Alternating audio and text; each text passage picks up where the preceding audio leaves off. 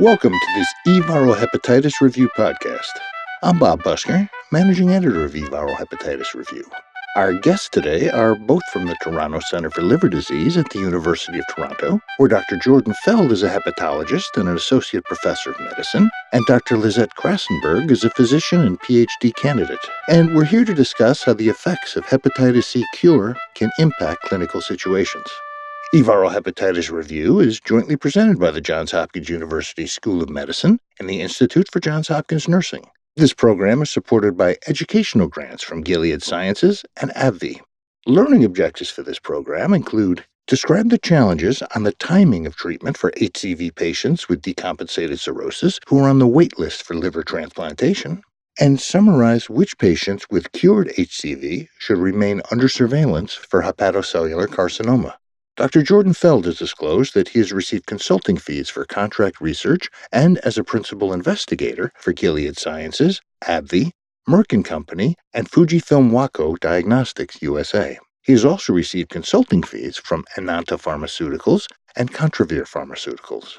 Dr. Lizette Krassenberg has disclosed that she has no relationships with any product or service relevant to today's discussion. Both our guests have indicated that they will not be referencing the unlabeled or unapproved uses of any drugs or products. Dr. Feld, Dr. Krassenberg, thank you both for joining us today. Thanks, Bob. Glad to be here. Thank you, Bob. I'm happy to be here, too. In your newsletter issue, doctors, you analyzed the recent evidence on what curing hepatitis C infection can mean to patients with hepatic as well as non-hepatic HCV complications. What I'd like to do today is take things a step further and discuss how that new information can impact clinical practice. So take us to the clinic, if you would please, Dr. Krassenberg, and start us out with a patient scenario. Today, we're going to be talking about a 55-year-old Caucasian male who visits the outpatient liver clinic to discuss his treatment options for his HCV infection. He has a history of decompensated cirrhosis with encephalopathy and ascites, for which he takes lactulose and diuretics.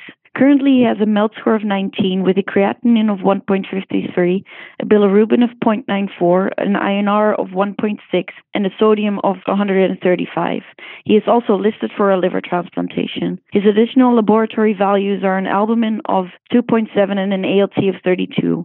His baseline hemoglobin is 13.3 and a platelet count of 83. His BMI is 24, and he has a genotype 1A infection with an HV RNA of 6.2 log. He receives sofosbuvir valproic plus a weight-based ribavirin for 12 weeks, and he then achieves SVR.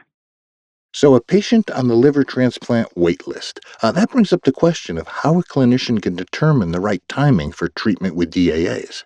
Specifically, in a patient like the one that Dr. Krassenberg just described, should that person be treated for hepatitis C now, or should he be transplanted first? Dr. Feld, what's your opinion?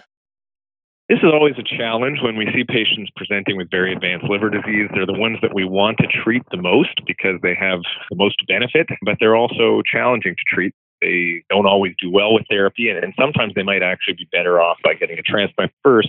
And the reason for that is our worst scenario is where we cure someone and they end up in a situation where they don't improve clinically. And a useful tool for trying to figure this out, whether you should treat someone now or transplant them first, is a score called the BE3A score. It's a pretty simple tool which takes into account the body mass index, the absence of encephalopathy and ascites, the level of the ALT and albumin. And for each of those 5 things, you get 1 point. And the score is useful. If you have a very high score, it suggests that you're likely to do well with therapy. And if you have a very low score, it suggests that you would be better off with a transplant.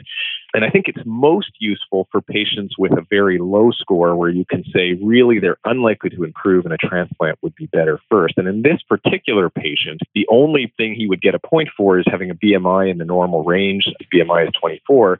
And all of the other things he would get no points. So his total score would be 1. And a score of 0 or 1 on this score indicates a very low probability of improvement to getting back to compensated cirrhosis if he is treated successfully.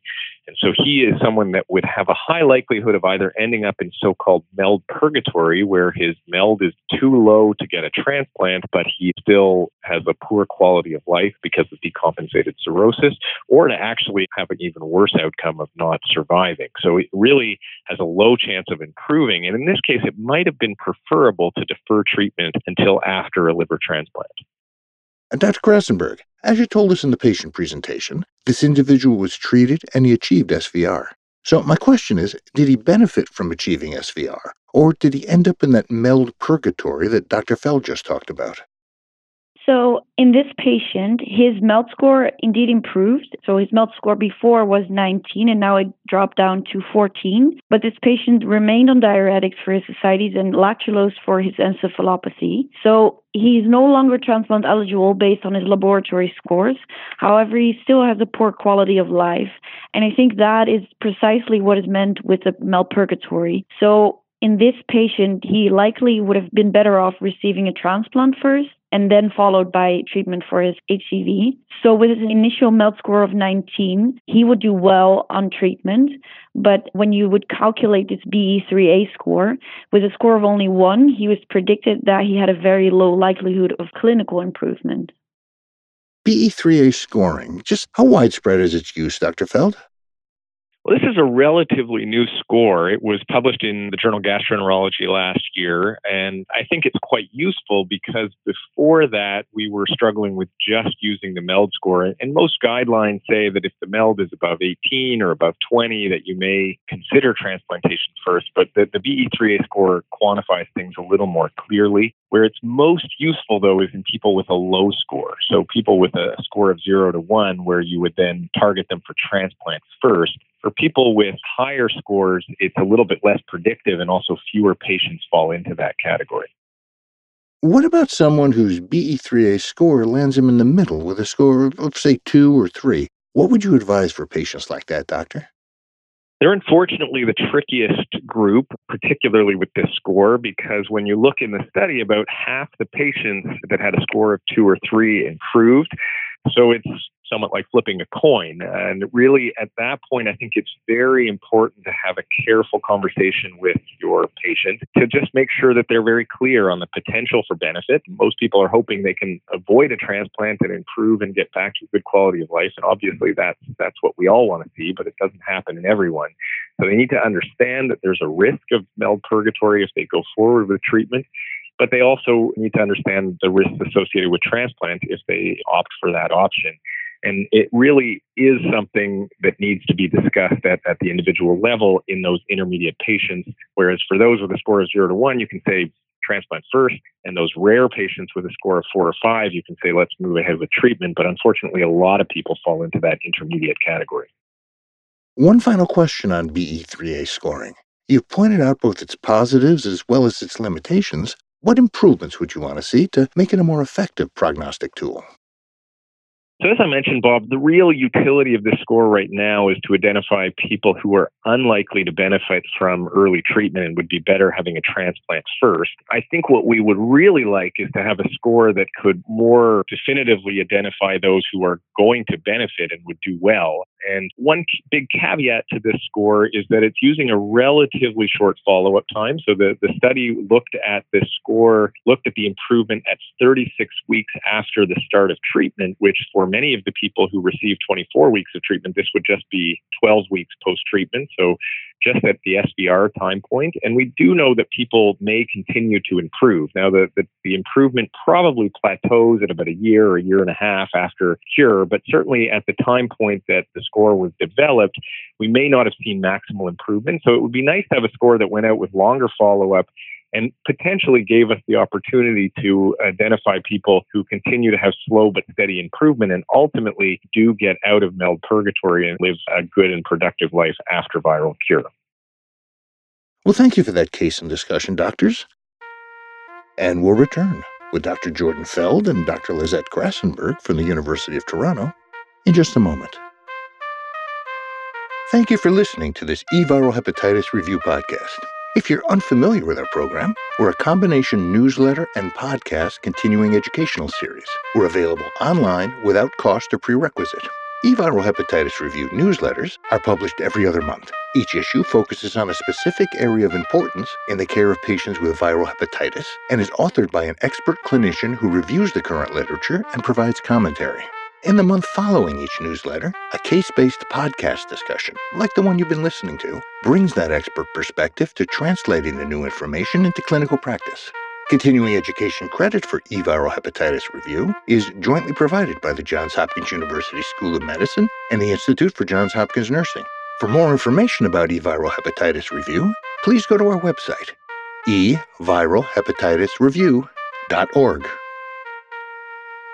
Welcome back to this E-Viral Hepatitis Review podcast.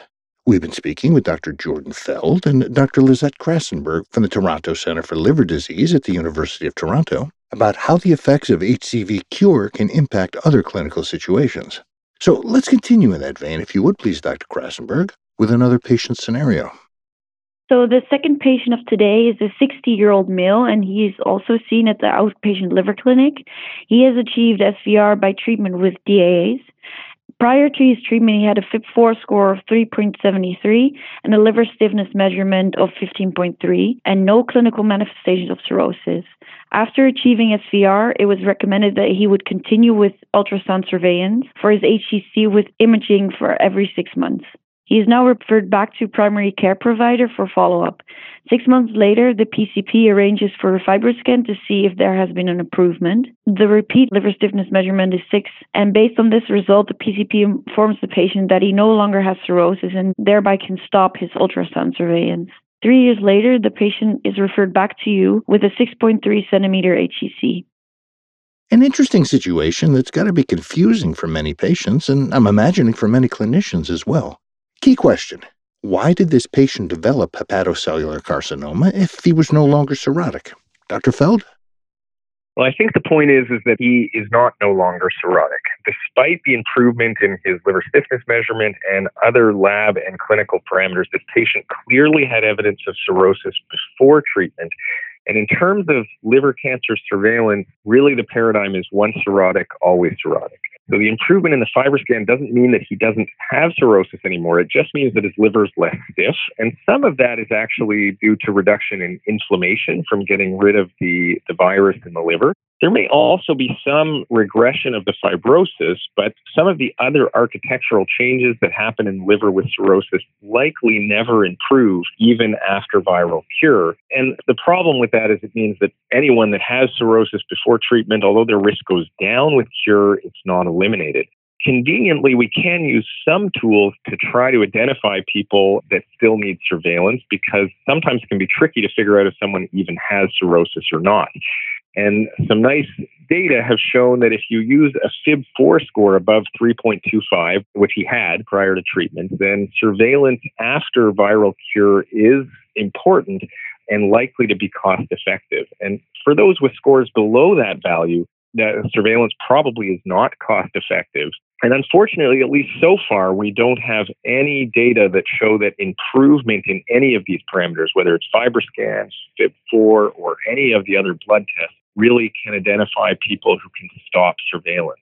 Well, hopefully, with time, we will get better at being able to identify those who are at low enough risk to stop surveillance.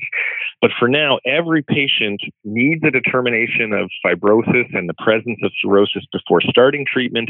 And for those that do have cirrhosis before treatment, surveillance needs to be continued post-SVR.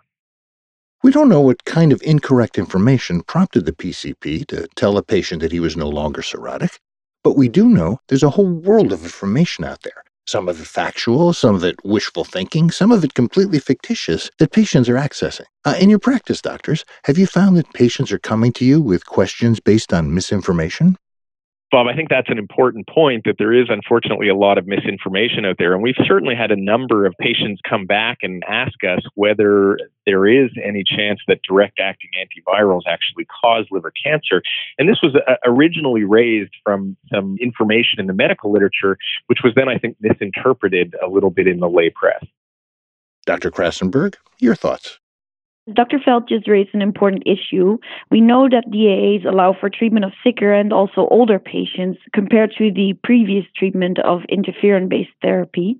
And we know these are both risk factors for the development of HCC. This could explain that the first reports from the DAA era report higher rates of HCC compared to the interferon era, especially since the treatment with DAA started for the most sick patients. However, now we have large, well-controlled studies taking into account baseline factors, and that shows no increase of HCC upon treatment with DAAs. And this is clear evidence from multiple studies, and SVR still reduces the risk of HCC. I want to go back to something you focused on in your newsletter issue, and that's comorbidities in people who are cured of hepatitis C. A patient with diabetes, for example. Is that condition likely to improve once a patient is cured of HCV? It's an important point, Bob. Many people forget that hepatitis C affects a lot more than the liver. This is a virus that has a lot of systemic complications associated with it, and one of the most important is diabetes. People with hepatitis C have a much higher risk of diabetes, and when we cure the hepatitis C, there's now very clear evidence that you reduce the risk of developing diabetes. Unfortunately, it's less clear that in those that already have diabetes that it will significantly improve or disappear. But the real relevance of that is that by reducing the incidence of new diabetes, we actually now have clear data that just curing hep C reduces the risk of heart attack and stroke in the population, even after controlling for other risk factors for cardiovascular disease. And this really makes the case for treating everyone and not only those with advanced liver disease. Well, thank you, doctors, for bringing us today's cases and discussion. I've got one more question. It's a future-oriented question, and I'm going to direct it to you, Dr. Feld. I want to ask, what do you see happening over the next few years in the area of HCV? So progress has been truly remarkable in the hepatitis C field. To be able to go from discovering a virus just 25 years ago to now being able to cure it in almost everyone with very short, well-tolerated therapy is quite an achievement. And some have come to the conclusion that hep C is done, that we really have done all we need to do. But unfortunately, there's still lots of work to do. The World Health Organization has set ambitious targets to reduce the number of new hepatitis C infections by 80% and hepatitis C-related mortality by 65% by the year 2030. And to reach these ambitious goals, we're going to have to do a lot more than we're doing. We're going to have to be very aggressive about screening to try to identify the large number of people living with hepatitis C who remain undiagnosed. But I think it's important that many of the outcome data that we highlighted today are going to need to continue to be generated. We need to really show that curing people really does lead to improved health outcomes. That's going to be critical for payers to continue, or in some cases to start, covering the cost of hepatitis C therapy without any restrictions. And also, we'll have to continue to take excellent care of those who we do identify and cure. So we have to make sure that we do our fibrosis assessments before we treat people. And for those with cirrhosis, that we keep them under surveillance so that we don't see liver cancer showing up years after viral cure. And it's nice to have these simple cutoffs like the FIB4 that we discussed of 3.25 that allows us to be able to identify people who need to remain under surveillance. So I think our work is still cut out for us, but certainly nice to be at this position where we have remarkably effective tools that will hopefully get us to hep C elimination. Thank you for sharing your insights, Doctor. Let's wrap things up now by reviewing today's key takeaway messages in light of our learning objectives. So our first learning objective, the timing of HCV treatment in patients with decompensated cirrhosis who are on the wait list for liver transplant. The key takeaway points, Dr. Feld. Well, our first case highlighted the difficulties in determining the right timing of hepatitis C treatment in patients who present with already decompensated cirrhosis. And the key points that we tried to stress here are that when you're making this decision, that it's important to remember that some patients will actually benefit by deferring treatment until after transplant. And although traditionally we've tried to use things like the MELD score, this new score that we discussed, the BE3A score, is one that can really help identify those who would benefit from waiting until after a transplant before receiving treatment. For people with intermediate scores with this new score, unfortunately, it still becomes an individual decision, and it's really important to have a good discussion with your patient to understand the risks and benefits to make a decision about how to proceed. And our other learning objective, which patients who are cured of HCV should remain under surveillance for hepatocellular carcinoma? Dr. Krasenberg? So our second case demonstrated that the risk for an HCC remains even if the tests post-SVR are no longer showing cirrhosis. So the key points to remember when deciding on whether or not a patient should remain in follow-up are that for the purpose of HCV surveillance is when a patient has cirrhosis, he always has cirrhosis. And FibroScan results do improve post-SVR. However, that could not be seen as a patient no longer being cirrhotic. APRI and FIB4 are simple scores that can help determine who needs post-treatment HCC surveillance. And most importantly, DAs do not lead to an increased risk of HCC. From the Toronto Centre for Liver Disease at the University of Toronto, Dr. Jordan Feld, Dr. Lizette Krassenberg, thank you both for participating in this eViral Hepatitis Review podcast. Thank you very much, Bob, for having us. We really enjoyed our time. It was really a pleasure, Bob. Thanks a lot. For eViral Hepatitis Review, I'm Bob Busker. To receive CME credit for this activity, please take the post-test at eviralhepatitisreview.org. This podcast is presented in conjunction with the eViral Hepatitis Review newsletter, a peer-reviewed literature review certified for CME and CE credit, emailed monthly to clinicians treating patients with viral hepatitis. This activity has been developed for primary care physicians, gastroenterologists, infectious disease specialists, OBGYNs, physician assistants, nurse practitioners and nurses, and other clinicians diagnosing or managing patients with viral hepatitis. This activity has been planned and implemented in accordance with the accreditation requirements and policies of the Accreditation Council for Continuing Medical Education, ACCME, through the joint providership of the Johns Hopkins University School of Medicine and the Institute for Johns Hopkins Nursing. The Johns Hopkins University School of Medicine is accredited by the ACCME to provide continuing medical education for physicians. The Johns Hopkins University School of Medicine designates this enduring material for a maximum of 0.5 AMA PRA Category 1 credit. Physicians should claim only the credit commensurate with the extent of their participation in this activity. The Institute for Johns Hopkins Nursing is accredited as a provider of continuous nursing education by the American Nurses Credentialing Center's Commission on Accreditation. For nurses, this 0.5 contact hour educational activity is provided by the Institute of Johns Hopkins Nursing. Each podcast carries a maximum of 0.5 contact hour. This educational resource is provided without charge, but registration is required. To register to receive eViral Hepatitis Review via email, please go to our website, eviralhepatitisreview.org. The opinions and recommendations expressed by faculty and other experts whose input is included in this program are their own. This enduring material is produced for educational purposes only. Use of the names of the Johns Hopkins University School of Medicine and the Institute for Johns Hopkins Nursing implies review of educational format, design, and approach. Please review the complete prescribing information for specific drugs, combinations of drugs, or use of medical equipment, including indication, contraindications, warnings, and adverse effects before administering therapy to patients.